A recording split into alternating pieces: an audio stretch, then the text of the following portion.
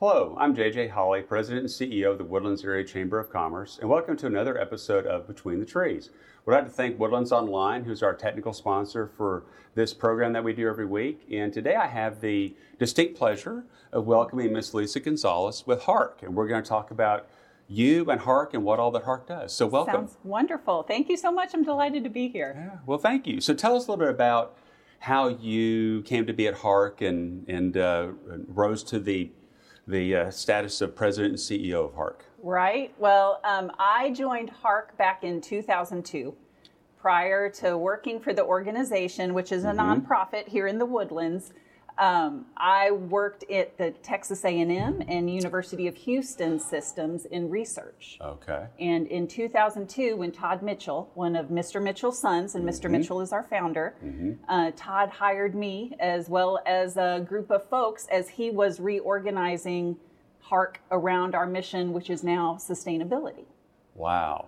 And so when I started at HARC, I was a research associate, and I rose my way through the ranks on the research team, and in 2012 became vice president and then president in 2016. Well, that's a great story. Yeah. And it's also a neat story that HARC is just another piece of George Mitchell's vision. Yes.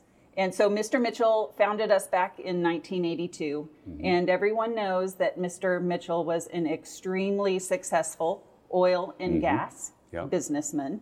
He also had other passions, one being the woodlands and the forested landscapes of Montgomery County. So he was, of course, the founding developer of the woodlands. Yeah.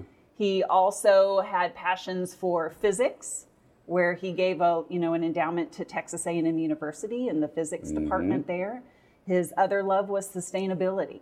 And back in the early days of HARC, in the first 20 years, much of what we focused on in the 80s and 90s was related to technology incubation. Okay. But there was a small corner of the organization called the Center for Global Studies that was doing sustainability work. And sustainability means we're looking at issues through the lens of environment, community, and economics. And there's a balance. There is a balance, and we call it the triple bottom line. And so Mr.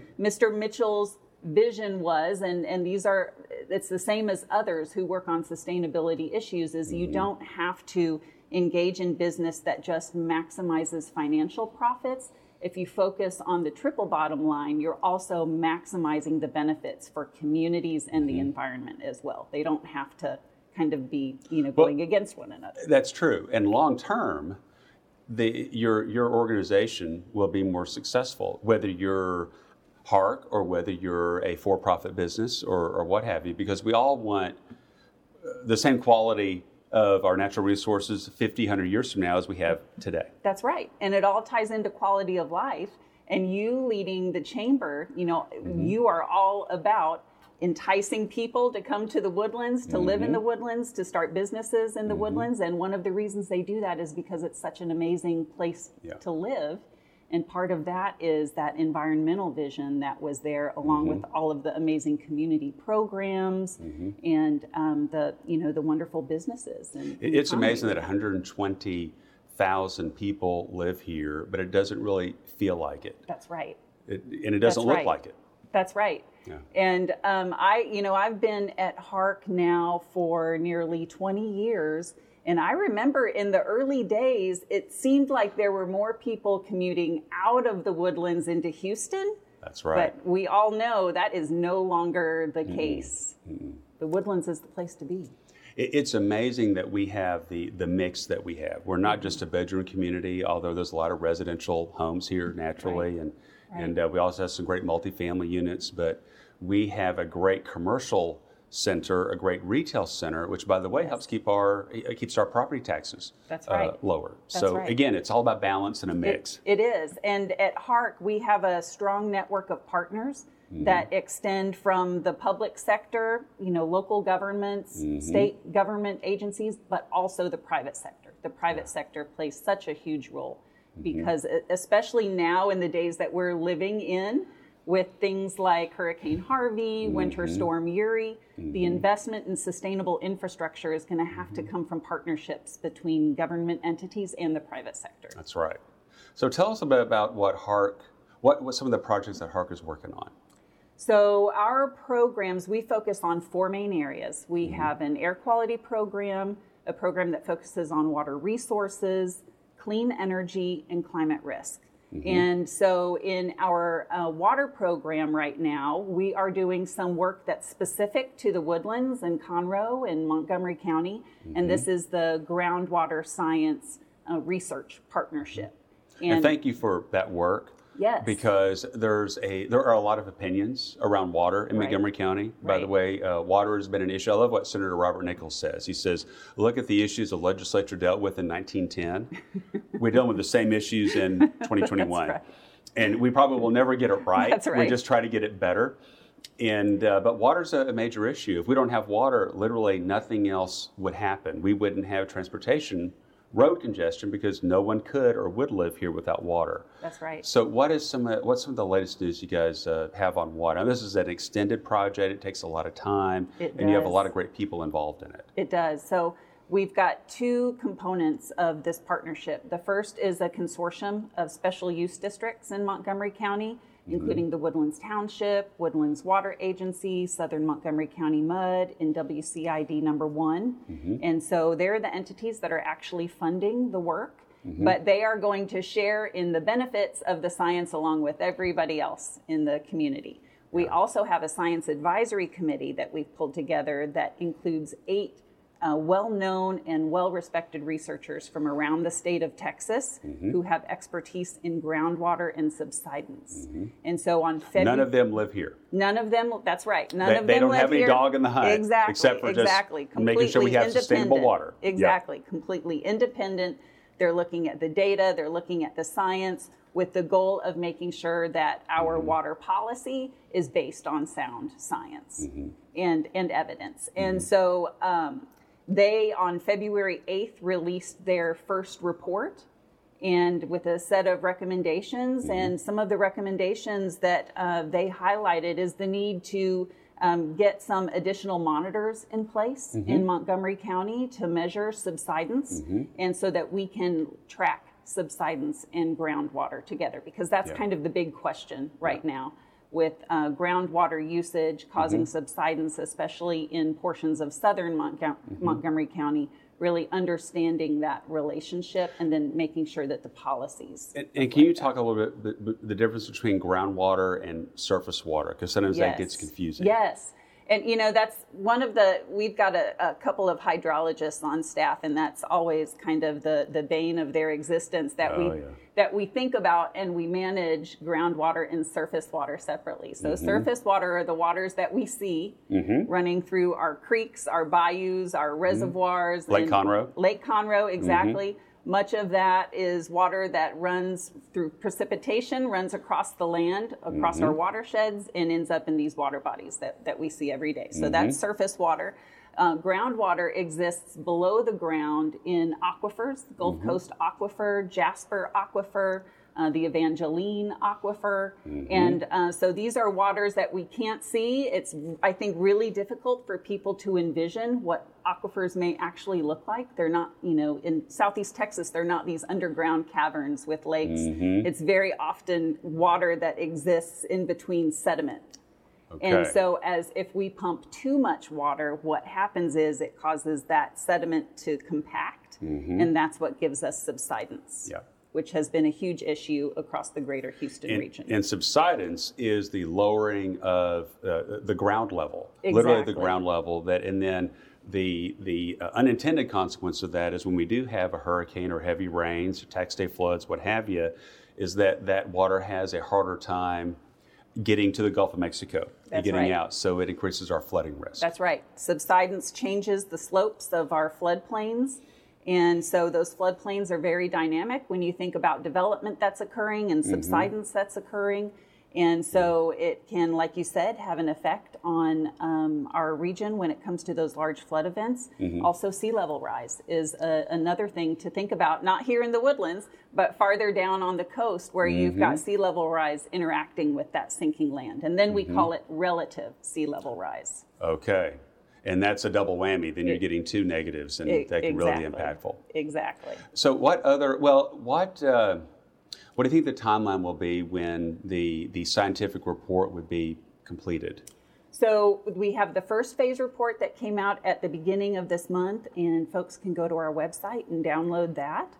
There's an executive summary as well, if you just kind of want the quick 10-minute view instead of digging into the pages of the report. In fairly explainable layman's terms as well. Thank you for that. Yes, and that's one of the things that we pride ourselves at HARC is that we can take really complex information and get it to the level where all of us can use it, general public, decision makers, not just scientists who write those peer review papers that you need a dictionary alongside to read it.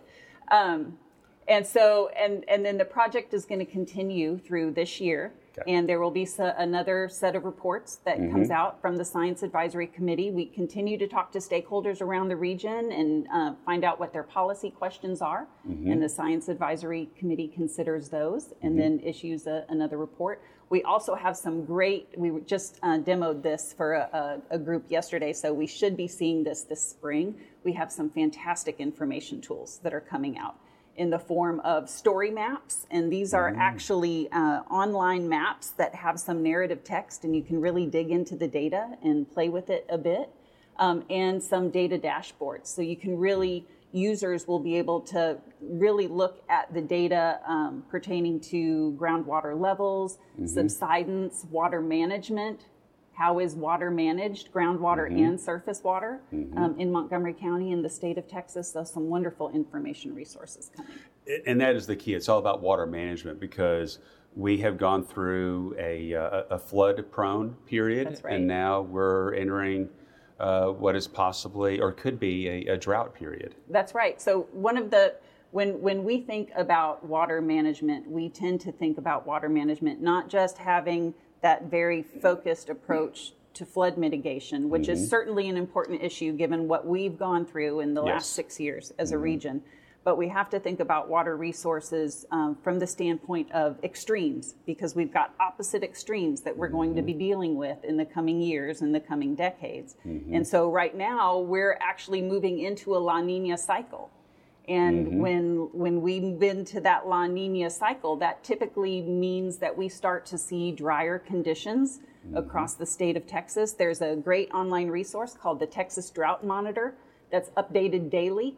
You can click on that and look at Texas and see what counties are in different stages of drought. It's fascinating. There's always some region in the state of Texas that is within some sort of drought stage. But that's another thing that we've got to think about when we're managing water resources, not just how to mitigate those flood impacts, but how can we make sure that our water infrastructure is able to withstand the droughts as well. And that's what's so important with having surface water access in reservoirs, because that really does help us to bridge the gap during those times. That's right. It's a diversity of sources, depending upon what conditions you find yourself in. It's the same way with our energy mix in Texas. We have coal, we have natural gas, we have nuclear, and we have renewables, wind and solar. And so you've got that diverse mix of sources that you can rely on depending upon what type of conditions you find yourselves in. So what are some other projects you have going on at HARC? We have in our energy program, this is a really great tool, and we really try to put things online as much as we can. We're all about, like I said, getting complex data into the hands of people through these tools. And so we've got a project called the Texas Clean Energy Hub, and that brings together a whole host of clean energy tools, such as a passive survivability guide. So if you're a homeowner or a renter or a business owner and you want to know what are some of the simple things that I can do every day to make my home or business more energy efficient so that I can withstand the triple degree temps that we are going to be seeing. They're coming. I know it's hard to imagine that given what we've just gone through, but they're coming. How can I as a homeowner or a business owner passively survive extreme events, whether it's temperature extremes or really cold temperatures. What are some highlights of that especially with summer coming up, that we as homeowners or businesses could take that would help prepare us? Right. Well, the way the passive survivability guide breaks it down is there are things that you can do to existing structures and strategies that you can put in place if you're, say, building a new home or building a new commercial building. So we try to break it out that way. But, for things that we can do in our home, our windows are a big source of... as cold as it got, a lot of us discovered, oh, that's where that draft is coming from. That's right. Because you could really feel it. That's right. You could really feel that draft. And then on the flip side of that, I know we in our home, when we lost power and heat, we were kind of figuring out where the sun was coming in and making sure that we had that solar energy coming in through our windows into those rooms. And then when the sun wasn't coming in anymore, adjusting blinds and curtains to make sure we were holding back those drafts. Which is completely opposite of what we're normally used to. Exactly. We're trying to keep the heat out, not let the heat in. Exactly. But when you're 40 degrees inside your house, any little bit helps. That is crazy. So what else does HARC do? We, in our energy program, we also have a combined heat and power program where we work with industries across 11 states, including Texas, to use natural gas to co-generate heat and electricity. It's another tech. That's the thing. We've got these technologies. It's not rocket science. We know what the technologies are that can help us through these types of extreme conditions. So we've got renewable energy work. We've got work that we're doing in natural gas. Our air quality program is working with local governments to make sure that communities have access to air quality data. We've got a number of state-managed monitors around the region, but we've also got monitors that are operated by private industry. And so we're working with both to make sure that we can get that information into the hands of communities. And we're also working with local governments on response plans after the large event happens, just to help manage information and determine who's doing what. I mean, being a petrochemical-based area, and we're all concerned about air quality. That's right. And how it affects us. And then you do have major events that happen on occasion. Unfortunately, we have an explosion at a plant or some sort of crisis that you've got a mobile unit you can take and put right on site and say, okay, and you've already got a baseline of what the air quality was like before. That's right. And now here we are with this event. So it's great information to gather. Exactly. And here in the Woodlands, we may think that we are far enough away from those events where we don't have to think about it. But, we saw with the ITC incident a couple of years ago that plume spread far and wide across the city and across the region. So having that information to not only communicate to fence line communities, those communities that live right around industry, what's going on, but also to communicate to folks on the west side of town, on the north side of town, depending upon which way the wind's blowing. Literally. Information's important. Yes, literally. Well, is there anything else you'd like to tell us about HARC? Because you have I think we could spend hours delving into the details, but for people that are interested, just kind of in summary, what would you tell somebody? What's your elevator speech for HARC if you were telling them about it? My elevator speech for HARC is that we are an organization that works with a broad range of partners. And we're interested in helping both public sector entities and private sector entities figure out how they can operate more sustainably. We've got a wonderful green building. That's right. Right there on LEED Gosling. certified. LEED certified, and the first certified net zero energy building in the state of Texas. Wow. The power company pays us to keep the lights on. We do not pay them. And so we're that a must model. Be nice. It is. Our COO loves it when those bills come in every month. But that's not just us that can do that. We're a model, or can be a model, for how it's other good to see you being that organizations- example. Exactly. Yeah. Exactly. How would someone get a hold of HARC or access some of these great tools that you have? Well, I welcome everyone to visit our website, which is harcresearch.org. Through that website, you'll be able to see just about every project that we've got going on, as well as the tools and information resources, some that I mentioned today, and others, like you said, we could go on for hours. I think about the resources that are on that website. We're on social media as well, and I welcome folks to reach out to me, which they can do through our website. Well, I think it's an amazing advantage that we have something this local, right at the corner of Research and Gosling. Exactly. That is a further example of George Mitchell's vision. And I think the information you gather and the information that our counties, our cities, and our state, and even the feds can use, that is objective information that they can use to make decisions and help us be sustainable for 50, 100 years plus. That's right. And at heart, we're interested in working with those organizations. We're an organization with about 30 people, but we do much of our work through partnerships. And we call ourselves a research hub because we cannot do our work in a vacuum. We rely on very strong partnerships across the Woodlands, Montgomery County, the region, and the state. So collaboration is key. It is. And we've got to share information, gather correct information, and then make those really important policy decisions that are going to affect all of us. That's right. If we do or we don't make them, it's going to affect us one way or the other. That's right, exactly. And some of those, the effects of those decisions, I think we've been thinking they're 50 to 100 years off, but I think we see that it's affecting us in the here and now, and certainly in the generation of our kids who are coming up. So that's true. I mean, we're just seeing more and more events that are grabbing our attention. So good or bad. That's right. We just have some things we've got to do. So that's right. Well, thank you very much for being here today. I appreciate all the information that you gather for us, and I appreciate the work that you guys are doing. Well, thank you so much, JJ. Really appreciate the invitation, and it was a joy. Well, thank you. Thank you. And thank you for tuning in to another episode of Between the Trees. Again, we'd like to thank our sponsor, Woodlands Online, for helping us with the program every week. I hope you have a good rest of your day.